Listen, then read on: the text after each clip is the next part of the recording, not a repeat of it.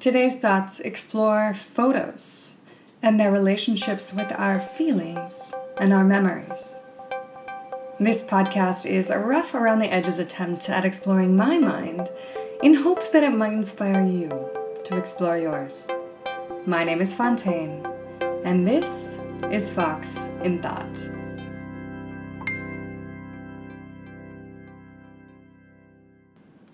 I opened my photos to get the latest receipt for an expense report, and there he is. My heart constricts, my stomach drops, and I want to vomit. It's a picture of my ex-boyfriend. He's in a pink tutu and rollerblades, extending his hand towards me, trying to draw me to the skating rink. Above the image, Google Photos proclaims, "Rediscover this day." My mind flashes back to that evening at Burning Man when we broke off from the group and went on our own adventure. My imagination is deep in the playa before I snap back out to reality. I just wanted my receipt. Look, I don't want to feel that way when I see pictures of him. Yet here we are many years later, and my body has more power than my mind. And that damn technology is making it worse. When it comes to tech, I often get frustrated that the emotional impacts of tools that are used so widely don't seem to be considered in the building phase of the technology. Let's take Google Photos or Apple Photos. Pick your poison. It's a deeply emotional product. In fact, in some ways, photos are nearly entirely about feelings. The feeling of, "aww," when my stepsister shares the newest shots of her baby Wells. The feeling of relief when I find that picture of the receipt. That feeling of gratitude when I see the shots from my Christmas Eve birthday dinner. And with a feature like Rediscover This Day, it's all about evoking the feeling of nostalgia. So with a photos product, the uses are deeply emotional.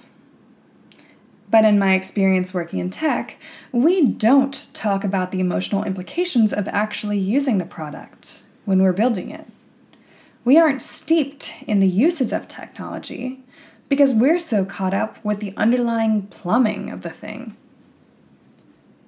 Sometimes I've found the word emotion itself can be uncomfortable in a work meeting.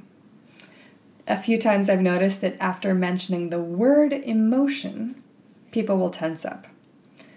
And the conversation is not about my emotions or their emotions, but simply the fact that human beings have emotions. That word is often enough to send people uncomfortable with emotions into an existential spiral. And, okay, how do I say this diplomatically? If you look at the demographic breakdown of the people who work in tech, I believe a lot of the people building the features are not people who are traditionally well-versed in emotional skills.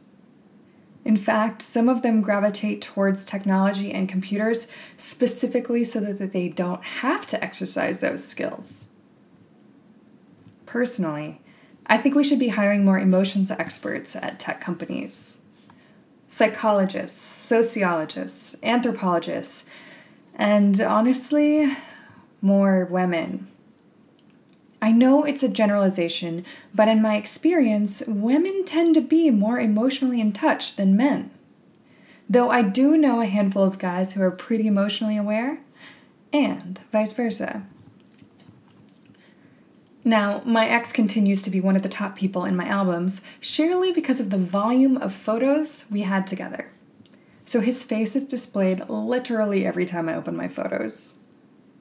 Now, Google Photos is mostly a private platform, so the entirety of this experience is mine, since the large majority of my photos are only visible to me. Of course, Facebook and Instagram have memories too, but they tend to be of a different flavor.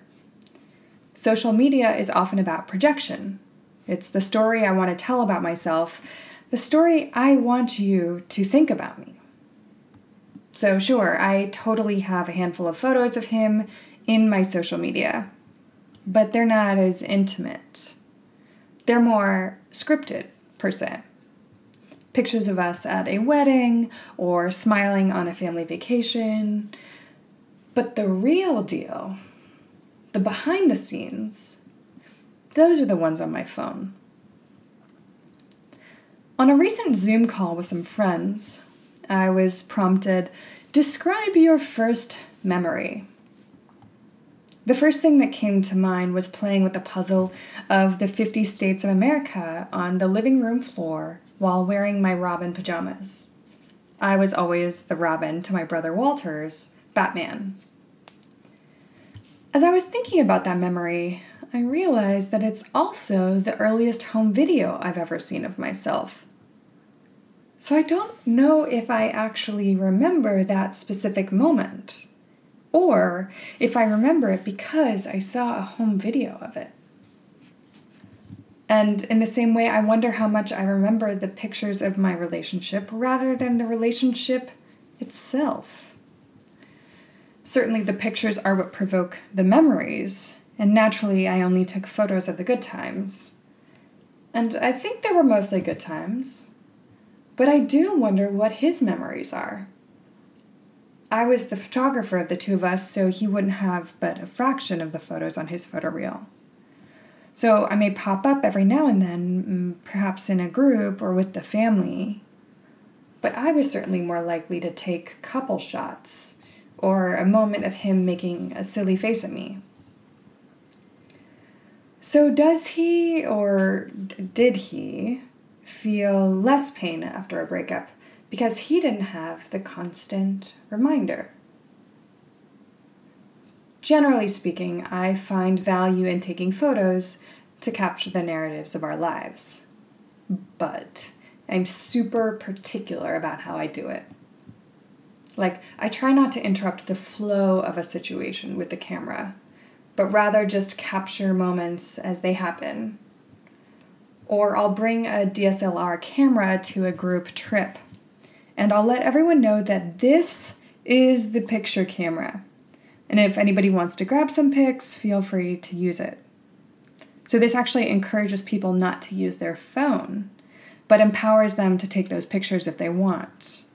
And of course I tell them that I'll send out the album afterwards, and that way they can really focus on being present.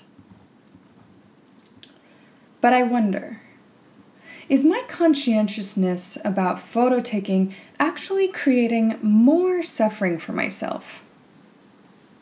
Yes, I do have beautiful narratives of dozens of trips with various groups of friends, but I'm also the one who will relive them again and again.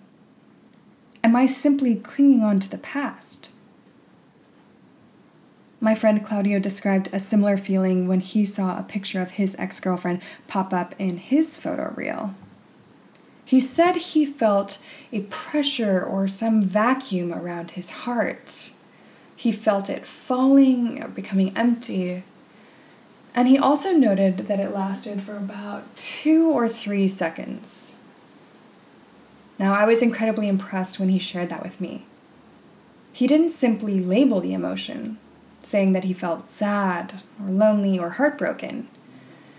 He actually described the feeling, like the actual bodily sensation that he felt. Now, with feelings, it's important to name them, label them.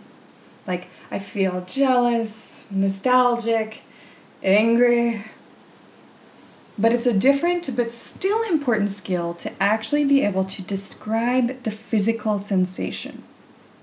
And to be honest, it is not one I'm very good at. Like, I'm decent at labeling, but not at describing exactly what it feels like. Will I always feel this when I see pictures of her? Claudio asked me. My heart silently screamed when he asked this question, because I wonder the same thing. I still feel things when I see photos of people I was close to from over a decade ago. Will I always feel that way? And it's not about her, Claudio shared with me. I don't feel that way when I see her. It's about the picture with her and me. It's about remembering who I was at that time and what I valued. And so maybe for me, it's not just about those people that I loved, but it's about seeing myself in those old photos and having gratitude for who that person used to be, what she used to enjoy, and who she used to love. Which photos in your life get you every time?